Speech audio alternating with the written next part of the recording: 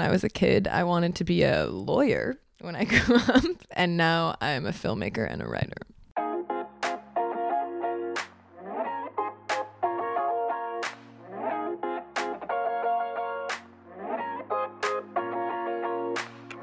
Hi, I'm Ben Hanani. Welcome to How Do You Do, a podcast featuring creative guests sharing the nuances of their process.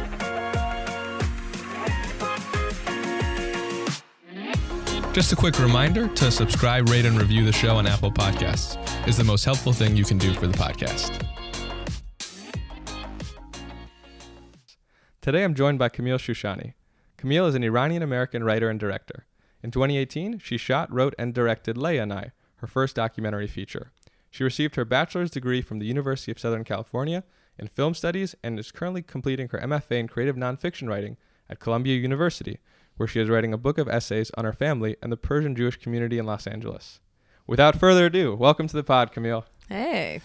Thank you for joining us. Thanks for having me. Of course. So we always like to start with a round of what we call current curiosities. Sure. So something that's kind of got you thinking, sparked your curiosity. For me, I recently saw the movie Bombshell that just came out. Mm-hmm. And I was a little conflicted going in because I really disagree with the politics of some of the people the movie glorifies or celebrates. Sure. But I actually thought that made for a more interesting movie because if you go into it and they're celebrating these patron saints, then it's kind of not very conflicting as a viewer. It's not that interesting. But for me, it was fascinating because it's like I don't watch Megyn Kelly or Gretchen Carlson, so I didn't come in on their side. But it was interesting. By the end, you realize the issue being covered, which was the women at Fox who were sexually harassed. That is a nonpartisan issue is the right way. Like it's a universally disturbing issue.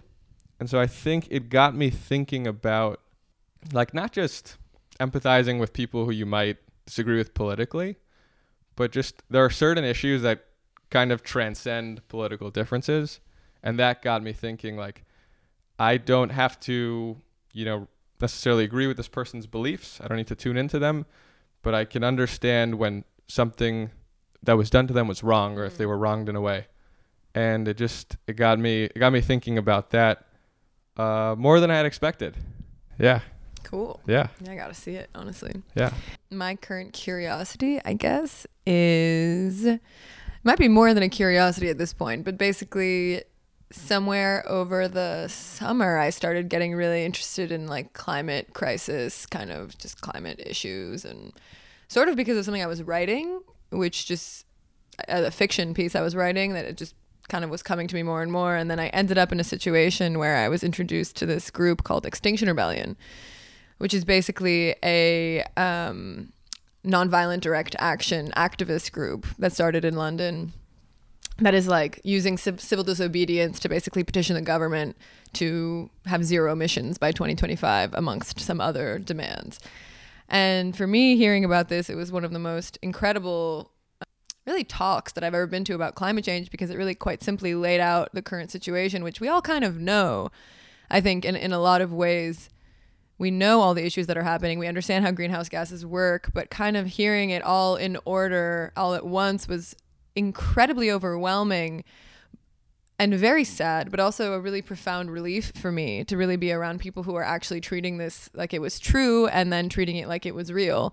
How would you act, right? If you were in an actual emergency, these people are acting like they're in an emergency. And this was really calming for me. And I started, I just started getting a little bit more involved very slowly because it's me. But I was like very, very, very curious about this organization. And I really, really love the way that they work. They're decentralized and they're really about action in a way that is kind of amazing. So yeah, I kind of have been tiptoeing my way around starting to give this talk actually to people and like kind of facilitate an environment of exchange around these ideas, because I think it's really important.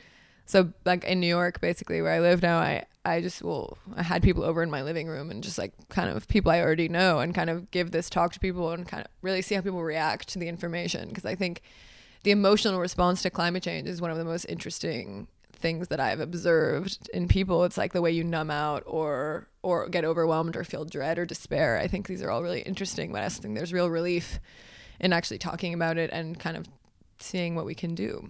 It's a real community in this, which I think people are missing. So It started in London, but it's now spread, you're saying? yeah, it's totally international. Wow. It's totally international. And it's like pretty, it spread very quickly in London. Like in 1 year, I think they were closing down all kinds of streets and bridges. And in New York, they're really pushing their way out there. But it's difficult. Americans don't like to protest, really. Yeah. Yeah. Not as much as Europeans. No, Yeah. not as much as Europeans. Yeah. So Yeah. So Extinction Rebellion. Okay, cool. Yeah, I'll it's cool. have to look into it. yeah. So I recently watched your documentary, Leia and I, and I mean, just as a fellow Persian Jew, it was awesome to see somebody go out there and on this crazy adventure and do ayahuasca. Like I can't Yeah. even imagine if I told my mom, hey mom, I'm going on this retreat, I'm trying ayahuasca, like that would be pretty crazy. Sure. But let's start with the beginning. Where did you get the initial inspiration or the vision to get going on this adventure? Yeah. Well,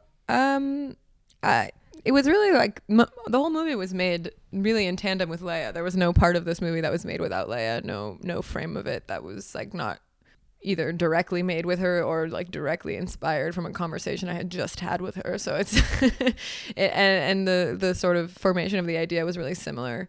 We were in our senior year of college, and I was feeling like incredibly lost. I didn't really know what to do with myself. I felt very confused. I felt really overwhelmed. And she, though, she always knows exactly what she wants. And we were sitting there, we were talking, and I kind of wanted to make this like a movie, and she really wanted to talk about cystic fibrosis, or at least like for the first time, really, because she never had spoken about it, and we really wanted to travel. Like above all, we were always going to travel, and it was just a question of if we were kind of going to film it or not, and if we were going to talk about cystic fibrosis or not. These were the things, and she kind of, we thought of it, and it was so amazing. And it's this feeling like when you think of it, you're like, oh my God. And then the more that you think about the idea and your mind starts to like go down all the pathways of all the things that it can become, it just becomes like kind of bigger and bigger in this moment. You're like, wow, this could be amazing, actually. We sat on it for a little, and we had to graduate. And so we graduate, and then I basically freak out. I'm like, there's no way I can do this. Like, there's no way. I've never filmed anything in my life. Like, nothing long, not even close. I don't know how to do this. Like, I was afraid that I couldn't finish. I mean, most people start with a short film, like this was like really a feature.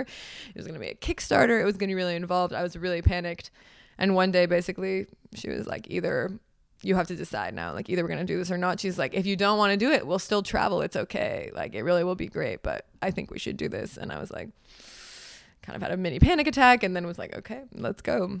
And that was kind of how that happened. And going into it, did you know how long you'd be traveling, or was that something that was kind of fluid? The only thing that we really knew was how long we were traveling. And not even totally sure. We were like, we have this much money. We need like 3-ish months, we think. So we left in October and came back in January. And that was pretty much the only thing that was very solid about that trip, actually, was the time. And we was like, well, whatever happens in 3 months is what happens. Got it. And did you have the funding secured before, or you had some of it and got some of it after, or how did that work? Yeah. So before, we had a Kickstarter, and we raised like $37,000 or something. Oh, wow. Yeah, it was amazing. And that was enough. We thought maybe we could even finish the movie with that much money. No, absolutely not. But it was enough to go on the trip and like start editing, basically. Sure. So we went on the trip and then started editing.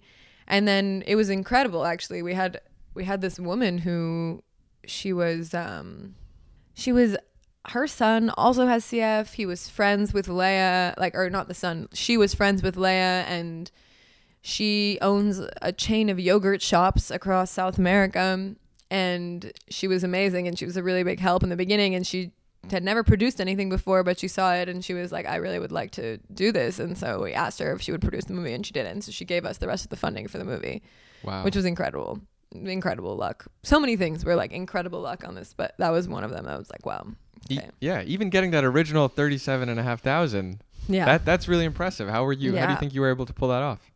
I think that a lot of people love Leia, first of all. I really think like a lot of people love her. I think that the Kickstarter video really affected people, honestly. Like, I think like the initial video, which was so much of the basis of how we actually ended up making the movie, was just already it's a beautiful idea, right? Like, and people have like sympathy for people with illness, and there's a lot of things that are there that make it that people would want to donate to. But I think, yeah, and she's so alive, and that's so clear to anyone who knows her or really knows of her. And I think that it spread really quickly, and I think like a lot of adults were really moved by her. Everyone who she'd ever touched basically really was like, wow, okay, and like felt compelled to help. They wanted, I mean, and I think they wanted to see the movie, you know. I think they really were like, I would be down to watch this, like, which was my feeling also. I would be down to watch it even. I don't like anyway, but yeah. And going into it, did you have kind of an idea of your destinations or kind of any kind of narrative structure, or is that something that evolved as you went along? Yeah, we were aware. We were starting in Mexico, and at some point we needed to go to Peru. We were like, we need to go to Peru. We knew we needed to do ayahuasca. It was like pretty clear, or at least she did, and I wasn't sure if I was going to, but that was like the turn of the movie in a lot of ways. But for a second we were in Mexico, we were like, oh, just continue on, let's go to Guatemala, like fuck it. If we had infinite time, I think we would have taken our sweet time getting to Peru. We were having such a good time in Mexico, actually. And but yeah, that was the only thing we really knew. But we had no idea who we were going to meet or how we were going to do any of this stuff. You know, it was very kind of play as you go, game time decision making pretty much on everything. But except for that, at some point we need to go to Peru. And I remember at one point we were in Mexico, and I was like, oh, we could just go we're going to go like mushroom foraging in Guatemala. Like that was the idea. And we're like, just drive down the coast. And I was like, honestly, like looking at this timeline, I think we need to go to Peru now. It's like, so that was why we ended up going. But yeah. So how did you prepare for a trip that had so much uncertainty? You just prepare the best that you can. You know, I really was like, I studied the what did we even study? I just learned how to use the camera basically as best as I could, and learned how to use the sound equipment, which is really an underrated thing that you really need to know how to do for a documentary.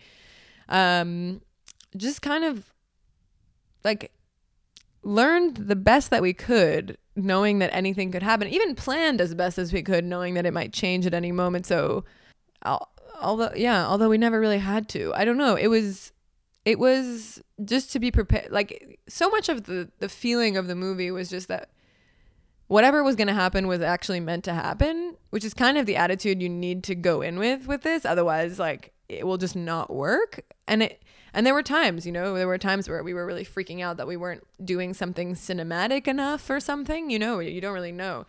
But I was very calm for whatever reason. I was freaking out about everything else. And the one thing I was quite calm about was that everything that is happening is exactly as it's supposed to be. You know, so it was just very clear, like, just turn on the camera basically and hope for the best. That was all that it could be. I mean, by our poor editor, there was 128 hours of footage in the end, and it became like a 1.5 hour movie, you know? So it was like right. A lot to sort through for both of us. But, yeah. So what did you physically take with you? Like, because you have to be kind of nimble. And if you watch the documentary, you see you have this big backpack and carrying one or two other smaller bags. Yeah. But you kind of have to take everything you need. Yeah, it was, it taught me a life lesson, really, that you don't really actually need that much, honestly. It was like I had a backpack, and she had a backpack, and she had more stuff because she had all her pills and everything that she needed. But it was just like, you know, you have like 2 pairs of jeans, maybe even like 2 pairs of shorts, like whatever, just really basic things. And then the camera, which was just in a backpack that we had found that somehow was a camera backpack. We didn't want to make it look like a camera. We were afraid of getting robbed, like pretty intense, or I was at least. Like Leo was not afraid of being robbed, but I was just, so that was all it was. It was just the backpack and then the camera backpack and like a mini one, like a mini purse for a passport or something. But yeah, that was it. Did you ever worry, like, what if I need an SD card and I'm in the middle of Guatemala? Yeah. Like, what do I do? Well, the thing that we really prepared for was the camera. Yeah. We were really aware, very aware that we wanted something that was, you know, it was like we were making a choice between the C100 and then the Canon, 5D or whatever. The 5D is a more beautiful camera in a lot of ways. Like the way that it shoots is, I think it's like some of the most beautiful images you can see. Everything feels like hyper real and the colors are gorgeous, and it really does a lot of work for you without you having to do much. But it's not really a documentary camera. It doesn't come with the right like inserts for sound, and also it it doesn't have a lot of battery life in it, and it's like not amazing for filming video for a long period of time. And so the camera that we had was amazing because it was exactly for this. You could have two 500 gigabyte, SD cards in there at the same time. Like, you were going to take a long time before you needed to download footage. And the camera battery would last for 20 hours, so it was the kind of thing where we knew. So when you're going to be in the jungle for a week and like the way that you're going to charge stuff is like not going to be normal. It was like we needed, a camera that it was made for this, and in a lot of ways that camera was really made for the laziest people alive, which is me basically. And Leia is not even lazy, just me, just like so it was good for this. We didn't need much. You just needed like sound equipment, and even that was pretty small and just worked out really, really well. But those are the things you probably have to prepare for, really. Yeah. Just be smart about this, but otherwise, yeah. And most of it, from what I could tell, was shot handheld, right? Yeah.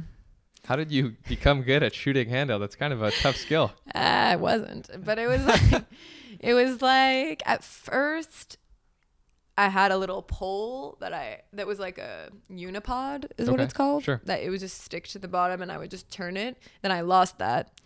And then we bought another tripod or something on the way, but I hated using a tripod. It was not, it needed to move more because I was the only camera person. It's not like you can have just the camera trained on one person the whole time. Like, there's not another one. So yeah, I don't know. I just really learned to lean my hand or my elbow appropriately on my leg such that it would just not move anymore. But it was hard. It was really hard. Beyond like just being handheld, which is I kind of was okay with because it was a little bit the style of the movie anyway, was to be quite handheld. Yeah. But it was just, you get really good at focusing really fast. You get really good. I mean, you can tell if you watch the movie, I think, that my filmmaking gets better as you go through. Very clearly, you can tell that I learned to use the camera on the way that it goes through. So, it was a bit of you just kind of eventually, when you're filming everything all the time, you get better at making sure that you're getting everything all the time. So. And did you find people were generally pretty comfortable being on camera, or did you have some resistance at all? People were shockingly happy to be on camera. Awesome. Which I don't know if this is the real kindness of Mexican and Peruvian people. I really don't know, because in the US people are nowhere near as comfortable being on camera. Really, it's very difficult. Yeah. The only person who didn't want to be on camera was an American dude we met in the ayahuasca retreat. The shaman was like, sure, film the ceremony. It was like really, it was kind of funny, honestly. It was like the only person that was uncomfortable was the American dude. And it was really, and I think, to be fair, I think Leia and I are not exactly the most intimidating people walking around, Sure. It's like you have two, the appearance is like two half women, like trying to shoot something, like basically fucking up the whole time they're setting up the camera. It's kind of not super intimidating. So it worked. And in no universe did I think this was going to end up on Netflix. You know what I'm saying? Like it was like, we were like, hey, it's like halfway seemed like a school project to everyone. Yeah. So it was kind of, low stakes. But Leia would come out actually after every single person. She would come out and have them sign a release form every single time. Every place that we were at, every single person in that movie, all the shamans, all the people we met signed release forms. Yeah, I noticed at the end when you're listing, people who appeared, you actually got, because I imagine all these shamans go by their first names, they have nicknames or whatever, but you got like their full legal names. Julian Carrillo. Yeah. Yeah, exactly. Yeah, no, they know. That's incredible. No. And so you said you didn't actually expect it to end up on Netflix. How did it end up on Netflix? Dude, one of a series of crazy lucky events that this movie was built on, honestly. I have no idea. It was like we finished the movie in August. The whole thing took a year. So like we started in August of 2017. And basically at that time, we just went to Leia's house in Belgium, or her aunt's house in Belgium, and just like for a month, just thought about what we were going to do and all the pre-production. Left in October, came back in January, and then basically edited from January to August, which was one of the most kamikaze fucking situations I've ever done in my life. That was intense. And then it was August, we finished the movie, and the day we finished the movie, we had a screening for the movie of all the Kickstarter backers and like our family and friends who had endured this process with us, basically. And that night, one of the people who was there was one of Leia's family friends who happened to work in international acquisitions at Warner Brothers. And he really loved the movie. And he was like, I think I can show this to Netflix. Like, I think I can sell this to Netflix. I'm like, okay. You know, like there's no, you know, you're like, especially in Hollywood, I feel like there was just so much false promising happening all the time. And I was just like, okay, who are you? I have no idea who this man is. You know, Mark Garatone, thank you, wherever you are. He's such a nice man, actually. And then I moved to New York like 2 days after we finished the movie, and basically kind of almost just kind of had to let go of it really intensely. And then somewhere in November, he's like, I actually, like, now where I have the meeting, I'm going to show it to Warner Brothers first. So he shows it to Warner Brothers. They all love it. He's like, okay, shows it again to Warner Brothers, another team. They all love it. He's like, okay, we're going to show it to Netflix now. So it's just Netflix. And basically a year to the day, actually, after we left the ayahuasca retreat, they bought the movie the exact year after, which was crazy. So yeah, somewhere in December, they bought the movie. And then it took, or they just were like, we are buying the movie. And then it took a long time to deliver everything, because usually this involves a whole production company, and instead it's just me and Leia, as per always, basically. And then, yes. And then they just were like, and it's coming out July 23rd. And we were like, okay. And they're like, just kidding. It's coming out August 2nd. We're like, okay. We were like on vacation. I don't know. It was very hectic. It was very hectic. I think most people are obviously also working all the time. And I was in graduate school, and Leia was living in Paris, and it was really crazy, but it was amazing. So that's how it ended up on Netflix. What did it feel like to get the call that Netflix wants to buy this? I felt crazy. I was, you know, it feels like, it was like beyond the fact where, like, in a future kind of way, you're like, whoa, like there's something very solid about my future or something, or like even forget even that, or like there's something like someone even acknowledged that they like this movie. There's like a certain kind of validation in that, which is great and fine.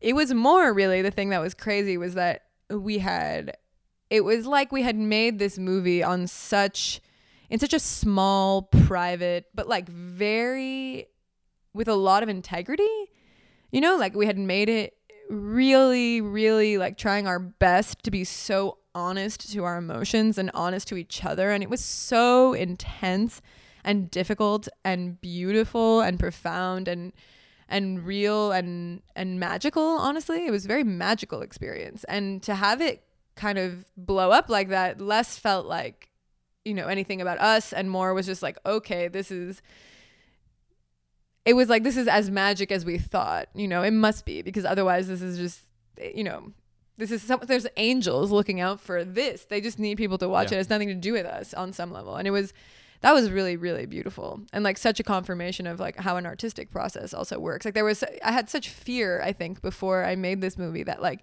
if you were true to yourself, that it would never be sold. Like no one would ever be able to watch it, that the industry was so convoluted and so toxic that there's no way to actually have true expression in film, really, that everything was going to be sort of killed by these huge industries that just wanted some kind of Star Wars 18, you know what I'm saying? I don't know. And and the truth is, it's just actually not in my wheelhouse to really write for someone else or really write anything just purely entertaining. I have no idea how to do this. Even if I wanted to, I'm not sure I could. And I think that was really reassuring for me. It was like, wow, actually, like, it's possible in this life to make work that really matters to you and is really personal and is so authentic and small and is the true expression of just a few people. And this can be broadcast in that kind of way. That was really, and I mean, unique also to now in a lot of ways. I don't think that's necessarily something that's always been the case. And also as two young women, you know, like young also, we were like 23 when we made this. Like, and that is, I mean, just to have young people's voices be able to be so loud also is so important, I think. And now I'm not even that much older. I'm 25, but it's like looking back, I'm like, all I want is to be talking to younger people. All I want is younger people to feel like they are able to say more and do more. It's so important, I think. And that was really, so all of these feelings were coming to me when we find out that it's on Netflix. It's like just a confirmation of something like very deep. You're like, if you follow actually the truth and like what is real to you and what you care about, like there is actually, I didn't need exterior reward for it, but there is a way that this can become amplified. Like, you know, I'm so grateful that Netflix amplified this story because it really deserves to be told. Thank you. And it was so awesome to watch, so special. Mm. Did you find that did they give you any notes basically? No. Or no. Nothing. Wow. Nice. Yeah. That's because I think they were like, I don't know. I think they just don't really care. They're like, Yeah. well, it's just, they're like content, Yeah, but sure. I mean, wonderful. But Yeah. yeah, for us, it was very, just put it on. That's awesome. Okay. That's awesome. One of the things that I think complements your cinematography so well is your narration and your writing. And I think a lot of people might overlook that when they're thinking about documentaries. People don't always think like there was screenwriting behind this. And there isn't always, but in many there are, like in this one. And how did you go about sitting down to write the narration? Were you doing it as you went along on the trip, or did you do it afterward, or a bit of both? Yeah.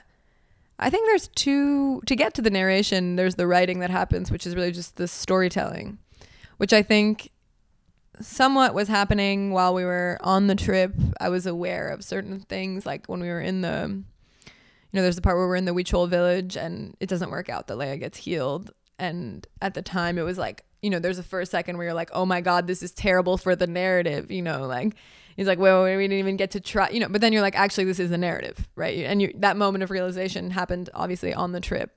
That's so important to the story. Actually, that doesn't quite work the first time we try it. Obviously, the second day we're on this trip, that was one thing. And then in the editing also, you basically get that with our editor, who's amazing. His name's Carter Feuerhelm.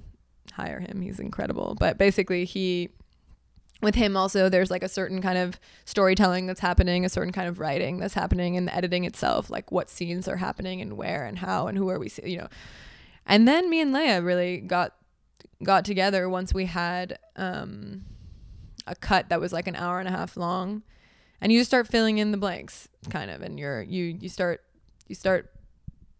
finding like the right tonality for the voice, how much of me as a character was in this voice, also how much there's a lot of information actually that needs to be told. How do you do that without sounding just kind of boring and objective? Like how do you, and for me also the performance of the voice, which is kind of a whole genre honestly of itself, kind of acting that I had never really done before.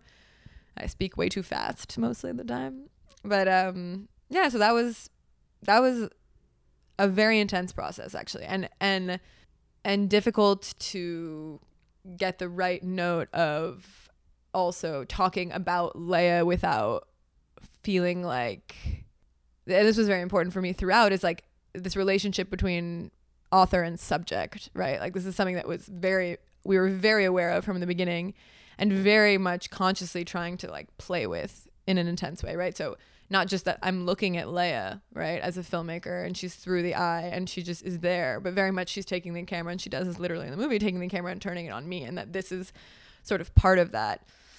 And I think we were playing with that a little bit. I'm not sure how completely it follows through in the movie, but I think that was a big thing. And with the narration, to be conscious of this, right? Just not make her into any kind of like idealized figure, really, and trying to make sure that she's as human as she is, and that was, it was hard, but it was good. Yeah, I thought you did a great job throughout, but especially right off the bat as you introduced her.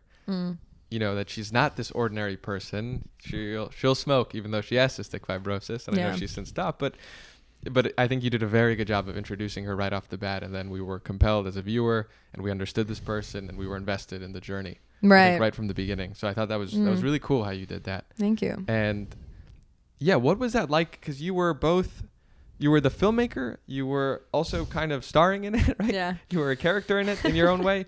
And also you were accompanying your friend. And I know there were moments where it got tough. There's a moment I remember really well where Leia, had kind of a heart-to-heart with you. And what was that like, trying to juggle those responsibilities in the moment? Really hard. It was really hard. On some level, I think it was really easy, right? Because there's a way where that was what we had always pictured, and I think maybe many best friends, like you kind of have this feeling that like what we do together is so special. If only anyone could see this, right? It's like that is kind of the feeling that the whole movie is based on, right? It's like, oh my God, this is so fucking funny and so crazy. And I think everyone has relationships, maybe not everyone, but many people have relationships like this with their friends, where it's like, we could be in a TV show, ha ha ha, right? But like, and this one was, we just really did that, right? We just went on a trip like as we normally do. And we, you know, so many of the things is just, that is actually how we just normally act with each other. And now it was just being filmed. So in that way, it was very easy. Some of the things that I think maybe are really hard in normal documentaries were incredibly easy in this one. So certain kinds of interviews, like, it was always really easy to just start talking to a camera and get really deep really fast. This was never hard. It was never hard to get really intimate really fast. It was never, you know, these moments, like the access that you have to each other is really unbelievable. But it is difficult. For me, it was difficult to be the camera all the time. Honestly, it's a really intense position to put yourself in. And already I have a natural tendency to watch and like just analyze constantly. That is like how my mind works. And I think that, so on some level, it suited me to always be behind camera and like thinking about what this looks like and what is the most interesting and how do I get that in that moment. But it's also a huge burden and plays on something I don't really want to do all the time, which is sit back and analyze everything as it's happening in front of me. You know, presence is so important to me, but also something I really had to cultivate in myself because I have such a tendency to watch and analyze, you know? And so that was really difficult. And for Leia, I think it was also difficult because she was being made subject so intensely also, right? There was always a camera in her face, every single thing she was doing, every single thing she was deciding. And this was really intense and a lot of pressure on someone to like be incredible all the time. And also we were just going through it also. Meanwhile, it wasn't like this was a normal experience. Also, it was an experience where we were basically going to unpack our deepest traumas, like on camera and to each other also, which we were sort of comfortable with, but you don't really understand. Like at 23, like your concept of communication with another person is so, like, we built it there, you know, to understand that like when you're upset about something, you talk about like just really basic things, which you're not, it takes a lot of love actually to do appropriately. You know, to fight with someone actually takes a lot of love, I think, to really do that well. And you need to do that sometimes. And that was not something I really was trained to do in my family or like in my normal being. I never really wanted to be angry, you don't, but you kind of have to learn to do these things to work with your best friend, honestly, to work with anyone. I think you kind of need to know. And it's more entangled when it's someone you love that way. And I think that was what was maybe especially difficult about it. But it was like, I mean, the best lesson I could have ever learned, you know? So that was so therapeutic. Yeah. I really enjoyed that. We're getting life lessons on the pod, not just cinematography. Yeah. So I'm wondering, you know, this was a partnership with Leia and you, and you mentioned your editor as well. Can you remind me his name? Carter Feuerhelm. Carter, right. So what was that like when the three of you are editing? So you said you have so much footage. Mm-hmm. How do you boil it down to an hour and a half? Well, the way that it worked was we had so much footage. Carter watched all of it, which God bless him. That man knows more about me and Leia than probably anyone on this planet. Probably more than me and Leia. But basically he watched it and I watched like most of it. There were certain things I just could not rewatch. I just was like, I don't know. That fight that's in the movie is like 3 minutes in the movie, an hour long in real life, you know, so you have to sort through an hour of footage to get there. And so for a lot of it, it was like I was watching the footage and I would tell Carter what scenes I liked, like in what order it should go. And he put it together also, so so kind of we let him go with the footage actually after just being like, this is the order, this is how it should flow, this scene, not this scene, blah, blah. And he handed us a 3.5 hour cut at some point. And so we had a 3.5 hour cut. And then we watched that and it just became a matter of like picking things out. Like, this is not you kind of have this feeling when you watch it, you're like, is this the movie? You're like, no, this is not the movie. This is not the movie. This is not the movie. This is almost the movie. And you edit it and then you add another moment. You're like, this is not enough of the movie. There needs to be something else. So it was kind of that process. It was like a real kind of like internal asking, like, is this the movie? And then you just kind of put it in wherever it feels like correct. Then we ended up with an hour and a half. And then from there it was, you add the narration, and then once the narration is in there, the image starts to like first it was just image, and then once the narration is in, the image has to, or the narrative has to command the image in a way. And I knew that that was like a sort of power shift that needed to happen, and so that was another part of it. But yeah, one of the sequences I found really interesting in the editing was when you're at the ceremonies, when you're doing ayahuasca, and you have these kind of disparate clips showing up. And I was really curious, before those even popped up, I was like, how is she going to film this ayahuasca ceremony? Because she's doing it herself. So I'm curious. And so can you talk a little bit about creatively how you decided to depict it that way? Yeah. Well, the thing that was funny was that Leia, when she came out of the trips, like for her, it was very clear. She was like, it was like I went through my whole life again. Like I was a baby. You know, she says it in the movie, but also that was her real experience, was like, I was a baby and I realized everything is fine. And then the second time being like, I was a baby and I realized actually everything is fucked, right? So it was like, it was very clear to her what those were. I mean, the thing that's funny is we did ayahuasca 6 times each, and you only see 2 of her ceremonies and 1 of mine. So it was complicated how we were going to show this, but those 2 seemed like the most important in terms of like explaining a part of her story, you know, and her narrative arc in the movie. And so, well, strangely, out of weird luck, Leia was like, this is super weird, but my family just found all this baby footage of me. And I was like, amazing. Basically sent it to Carter and he just put this together. That was, and then we again adjusted again.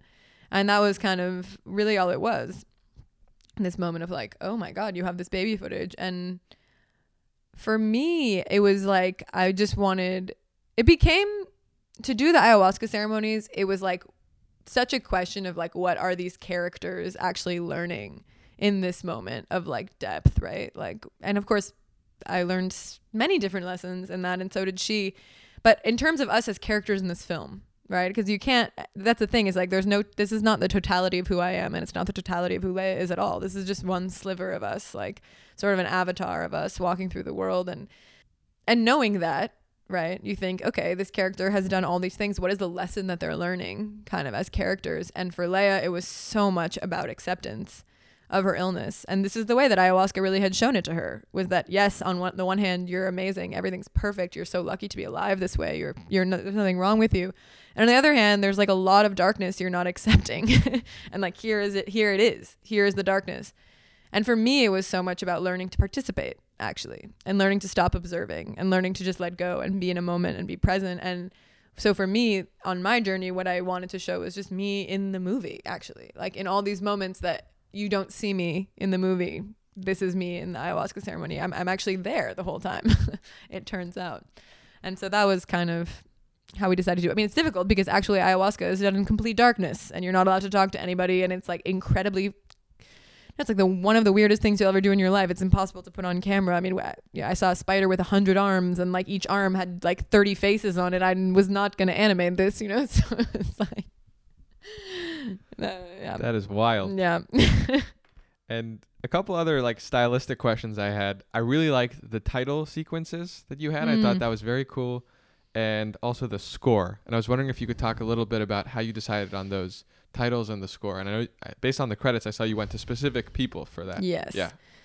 The titles, we were really lucky. We had a family friend of Leia's who was just a really talented artist, and he is like a bit funky. And so we had him do a lot of the titles, and then we just worked through them again with the editor also.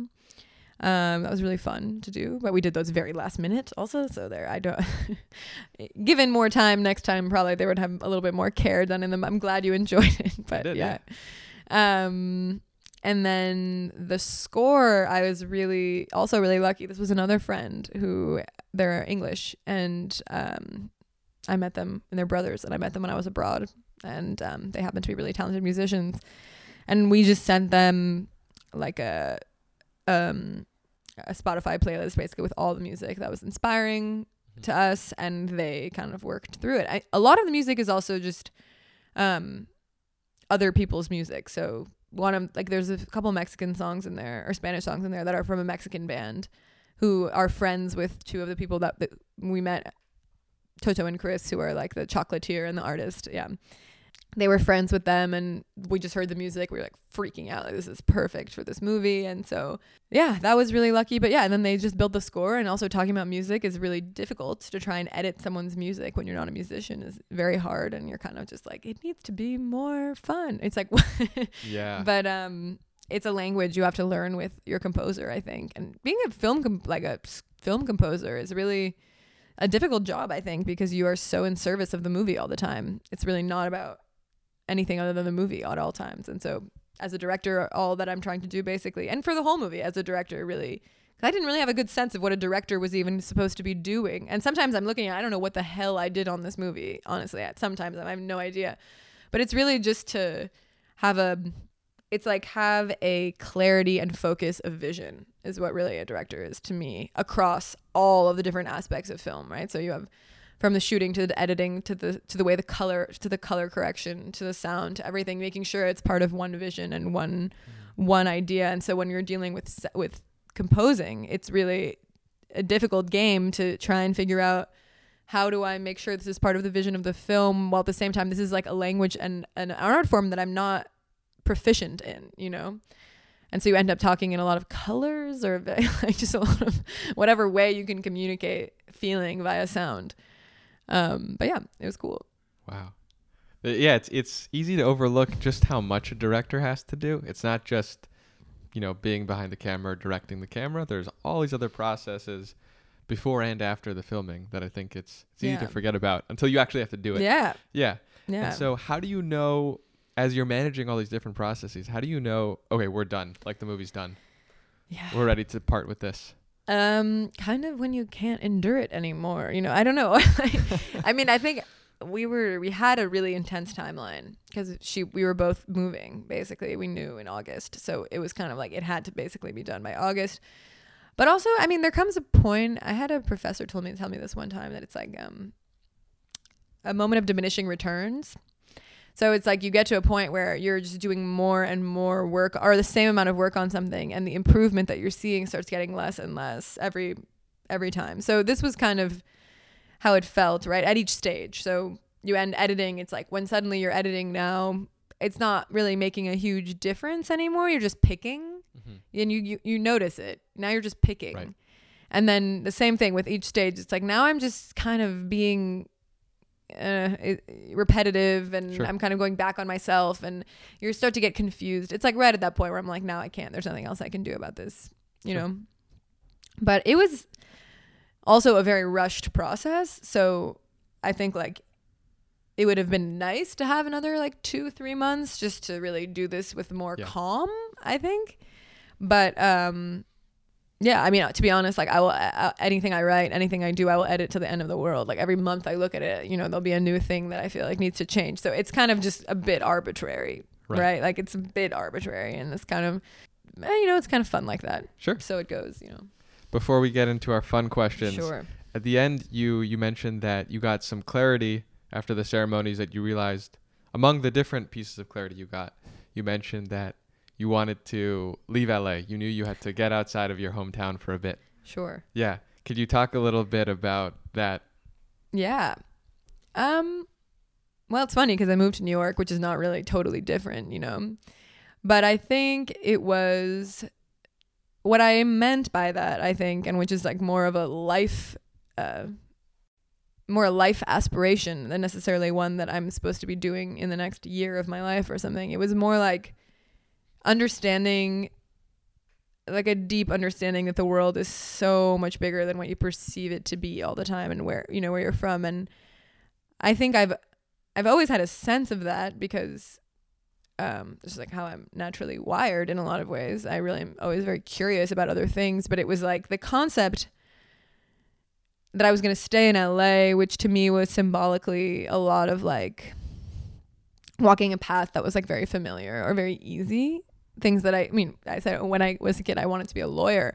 And I think I had really internalized my parents' wishes for me in a really intense way, Since I was very young, I was always very like the good girl, like did everything correctly, like very, perfect in a lot of ways. And I think that by doing this, I was really violating like a law, like a big a boundary, like a boundary of decorum or decency or politeness, or like what's good for a young woman to be doing is not to like film yourself vomiting and doing psychedelic drugs in the Amazon. You know, it was not on the cards for a Persian Jewish girl from Beverly Hills. You know, it really is not.